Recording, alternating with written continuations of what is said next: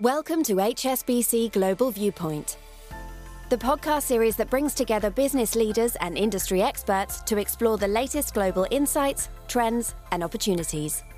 Make sure you're subscribed to stay up to date with new episodes. Thanks for listening, and now on to today's show. Thank you all for joining us today. My name is Adam Harper, and I'm the Managing Director of Ashbury Communications. We are delighted to be working with HSBC on a series of conversations looking at the net zero journey for some of the most complex carbon-intensive industries. Today's conversation is all about energy. November the 15th is Energy Day at the United Nations Climate Change Conference, COP27, in Sharm el-Sheikh, Egypt. And it hardly needs saying that energy is very much front and center of the global agenda. And at this year's COP27 Climate Conference, there is a strong focus on the financing and enabling environment that will be needed to translate energy transition promises into action. With this focus in mind, HSBC surveyed 300 energy companies from around the world to understand how they are approaching the energy transition. We wanted to find out more about what is driving them forward and what is holding them back. To discuss some of the key findings from this survey, I'm delighted to be joined by Seb Henbest, who is the Group Head of Climate Transition at HSBC. Seb joined HSBC earlier this year after 14 years at Bloomberg NEF, most recently as Chief Economist. In this role, he oversaw the firm's Energy Economics Group and Transition Scenario Analysis. He was also the lead author of BNEF's flagship publication, The New Energy Outlook. His in-depth knowledge of the energy transition has made him a trusted advisor to governments and businesses. I'm looking forward to hearing his take on the transition pathways for the energy sector. Welcome, Seb. Thanks, Adam. So Seb, could you explain a little bit more about your role at HSBC today? Sure. My role at HSBC is to support the bank in its transition to net zero. And specifically, it's about how the bank's customers go on their journey. Because, of course, for a bank, all its emissions exposure are its scope 3 emissions, the emissions of its supply chain, the emissions of the customers that it has. So we're going through customer by customer, looking at their plans and trying to understand where they're going and how the bank can support that transition. And if we can support our customers, we are doing our bit and also doing good business in the process. And that's really the core of what I do at HSBC. Thank you. And I believe you're currently in the Middle East and on your way to COP27 in Egypt. How much focus do you think there's going to be on decarbonising the energy sector at that event, especially given the concerns we have at the moment about energy security? I think energy security is an issue that had been dormant for a number of years and has come sort of racing back into the public consciousness with the events in Ukraine at present. There was a lot of concern, I think, from a climate perspective that this would be a significant distraction on global efforts to reduce emissions. It certainly put the balance between energy access, energy reliability, and decarbonisation into sharper focus. But the conclusion that is generally being drawn by most people that I speak to is that these things are not mutually exclusive, and that the transition to low carbon energy is a form of energy security, because particularly around renewables, this is homegrown energy.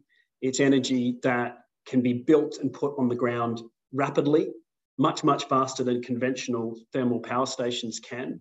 And as a result, actually can do a lot to alleviate the current situation, even as we have to make some near-term choices to ensure energy security over the next year to two, or hopefully not much longer than that. But I think that the end result here is that energy security and energy supply is supported by a shift to renewables rather than it upend the transition that we are currently undergoing. Yeah, and that comes through in the survey that we've just conducted, as you know. One of the data that jumps out straight away is most energy companies are saying that energy security considerations are actually accelerating their transition. We had 52% of respondents saying energy security is speeding up their net zero progress, and only 13% saying it was holding them back.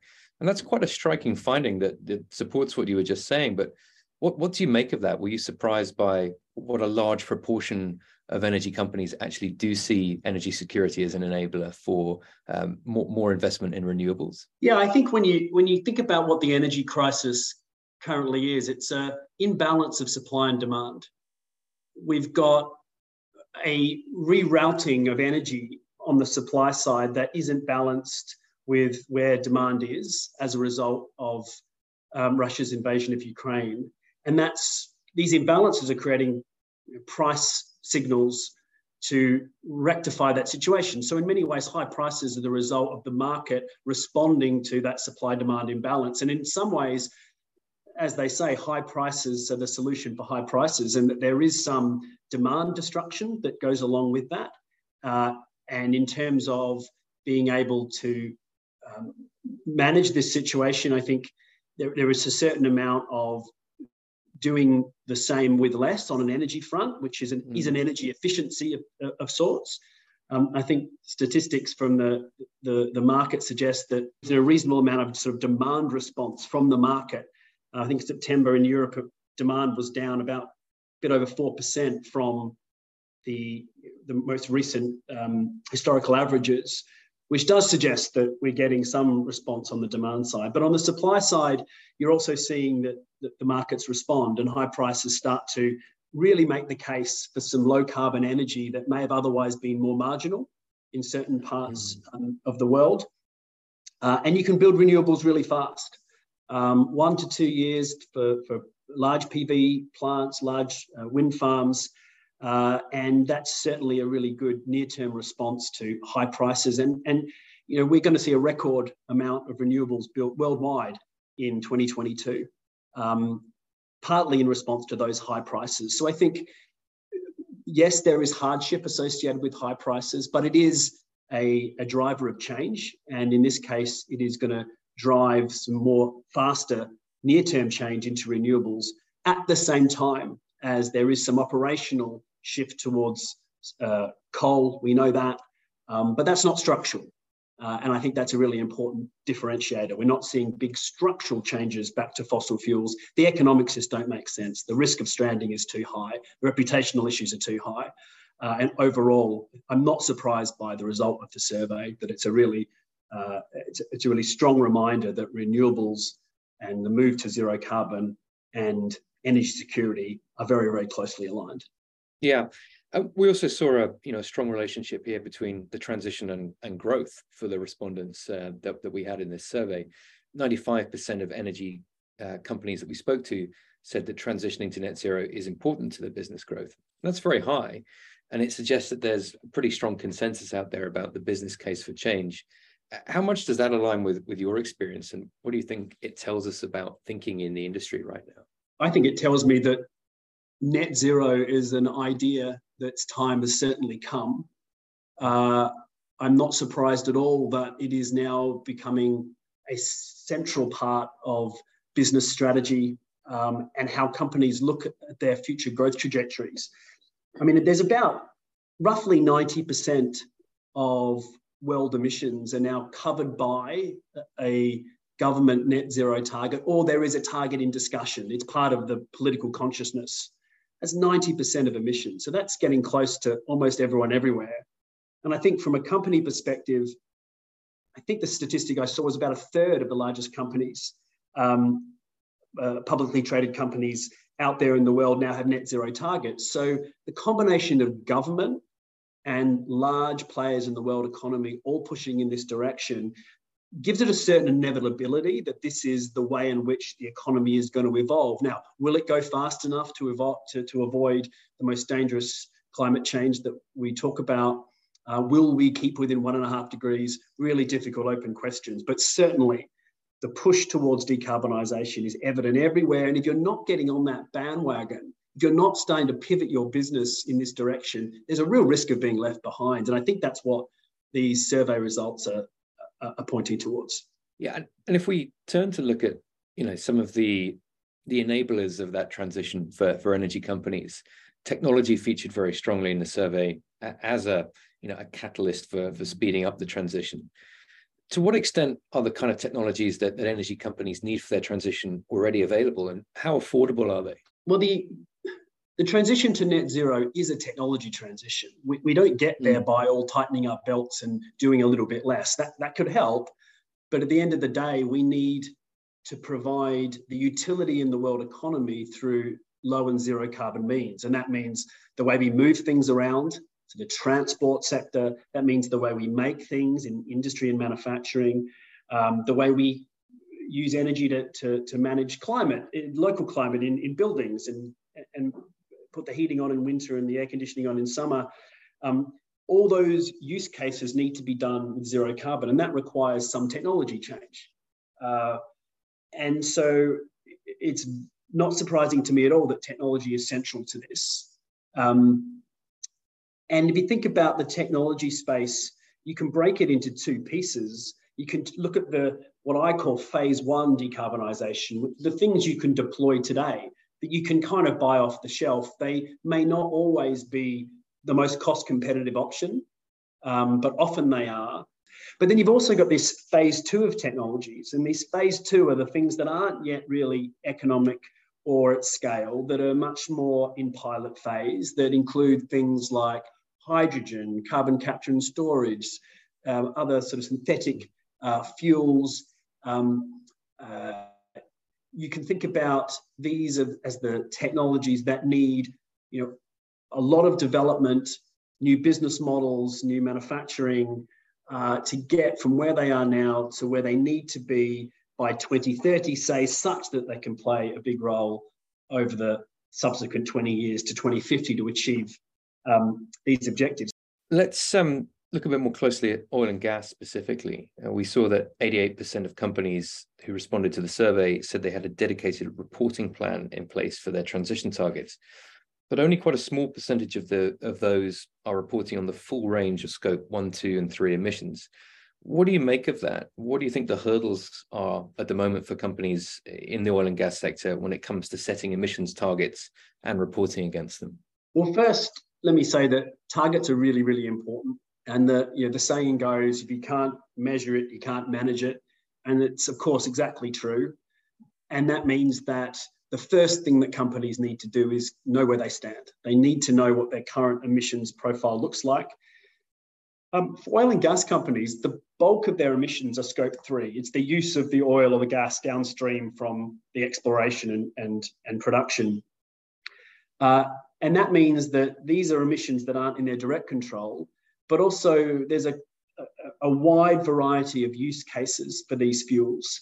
And so it's quite challenging to get on top of exactly what the emissions footprint of all those lines of activity that a large, say, oil and gas company might be active in. And that's one of the main reasons why we see less scope 3 emissions targets and scope 3 baselines being set in oil and gas than we do scope 1 or 2, which is in their direct control. But really, it's a really critical step that exercise is done, because at the end of the day, it's very hard to set a plan that can attack the bulk of emissions from your company, whatever your company does, if you don't know where the bulk of those emissions come from, how they come to be, and therefore the sort of technology change, business change, process change you would need to implement in order to reduce them over time in a way that's consistent with these long-term goals. So this is a challenge for companies. There's lots of third-party providers who do this for a living now, so the space is a lot easier to navigate than it was. But certainly, this is an additional exercise that more and more companies are doing, but there are still some who haven't quite got there yet. But I anticipate there will be these emissions measured and calculated for the majority of major companies in the world over the next year or so. I think it's all coming thick and fast. You talked there about the importance of target setting for oil and gas companies. What more should there be in a credible transition plan for an oil and gas company? Well, certainly knowing your emissions, setting some targets are the foundation steps. I think that the next most difficult thing really is to try and imagine what your company needs to be doing in the future to ride this transition optimally. In other words, how do you change your business over time that is consistent with net zero ambition, but does so in a way that's orderly and managed? And for that, you need a plan. So we think about this assessing, where a company is based around the sort of plan that it puts together. And really, what's critical in this plan is two things. One is that the actions really line up with the legacy business. Like, what are you changing in those legacy business lines? How are you actually going to evolve those legacy business lines? What are the new business lines that may evolve? And probably where the rubber hits the road here is, are you spending money on making that change?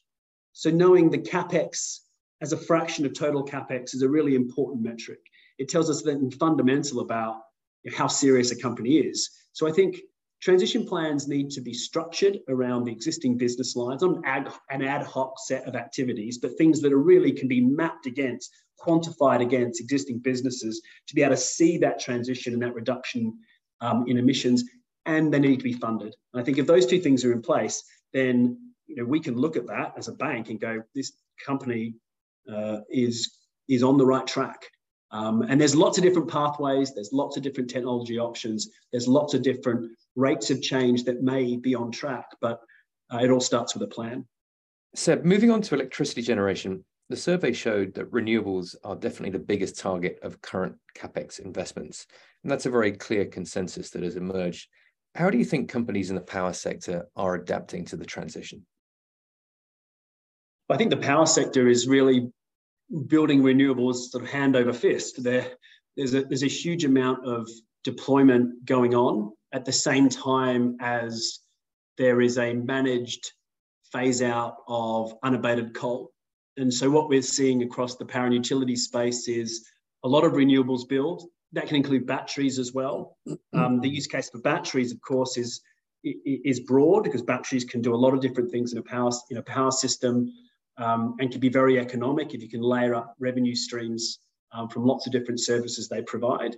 But batteries and renewables being deployed at pace and at scale as the coal-fired power in particular is retired. There is probably a role for gas to help ensure security of supply over the medium term. So there's less sophisticated plans, I think, from power sector companies on how they're going to manage gas, especially if they also distribute gas to households and businesses for building energy, whether that's for cooking or for heating, etc. But overall, the utilities that I look at are, renewables are in their line of sight, and they have generally pretty ambitious rollout plans. Is it fast enough? No. Partly because we're asking the power sector to do so much in the transition. We're looking to electrify transport, electrify heating.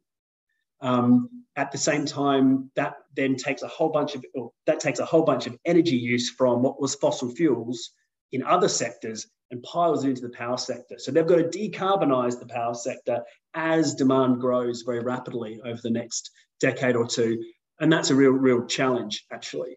So not fast enough, but certainly the renewables are really, are, as I said before, cost-effective and economic, and are really the main game in town. And if you think about clean electricity, it forms the bulk of emissions reductions across the world economy that we might expect this decade. And that is only going to be driven by the power sector building more and building faster. And for that to happen, governments have really got to get behind them, provide the right price signals, lower the barriers, regulatory barriers to entry. And then I think, we could get ourselves on track this decade if the power sector does all that heavy lifting. When we looked at the survey results, Seb, we found, or respondents told us, that costs and financing are the biggest hurdles. How do we overcome those hurdles? It's a really great question, because on one hand, sort of projects that are available, say in the renewables space right now, wind and PV, you've got way more capital than there are projects to deliver it to.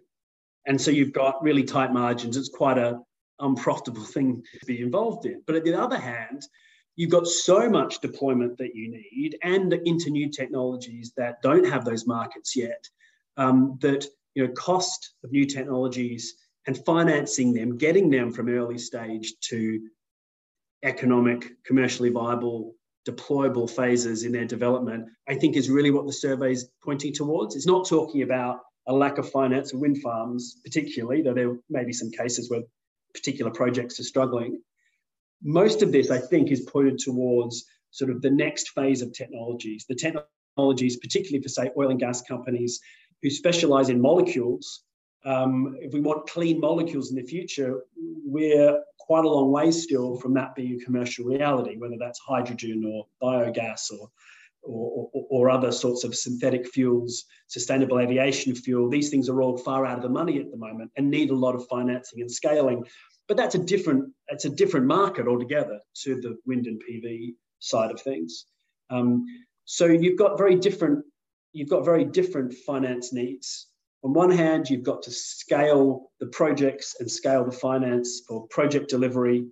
On the other hand, you've got to scale sort of nascent technologies from pilot phase, through to commercial scale. And there's valleys of death there where conventional finance struggles to play a role, where equity finance is going to be needed to bridge that gap. Maybe banks can play a role in there as well.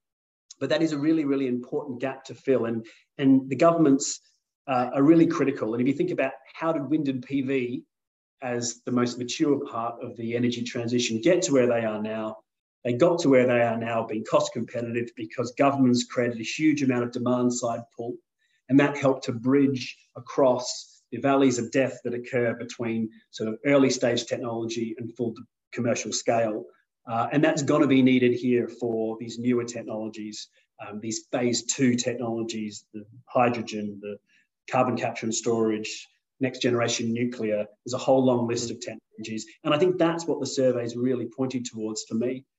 How do we scale up and provide finance for and bring the cost down for those necessary sort of second phase technologies? When we come to do the survey again in a year's time, what kind of changes would you expect to see? I mean, I think the survey is going to tell us that the direction of travel has just got stronger. I'm going to expect to see that some of these financing challenges and the technology cost challenges haven't gone away. We haven't magically solved them in 12 months, but that more and more companies are putting transition to net zero and decarbonisation as key parts of their business strategy. And that's playing out across the world, not just in, say, Western Europe or North America, but we're seeing that, as we already are in the survey, but seeing that in Asia, seeing that in the Middle East. And I think those percentages of firms that are making this a very important part of their business is going to get bigger and bigger. I don't think we're going to regress in a year's time. This is going to become less important. I think it's only going in one direction. The core results of this survey, I think, are a really strong signpost for where we're at. And in a year's time, it's just going to get more and more clear that this is where future business needs to be done. This is where future profits are going to be made. It's a difficult road between now and the future. And that's, there are fortunes to be won and lost. This is a business opportunity as well as a risk to be mitigated. And the more firms we see looking at it as an opportunity, I think, the more likely we are to be able to move at pace. Thank you all for joining us today. It's great to have you with us. If you'd like to find out more about the research that Seb and I were discussing, please click the link in the description. Seb, thank you very much for joining us today. Thanks, Adam. Pleasure.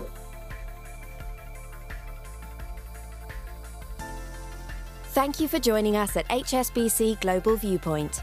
We hope you enjoyed the discussion. Make sure you're subscribed to stay up to date with new episodes.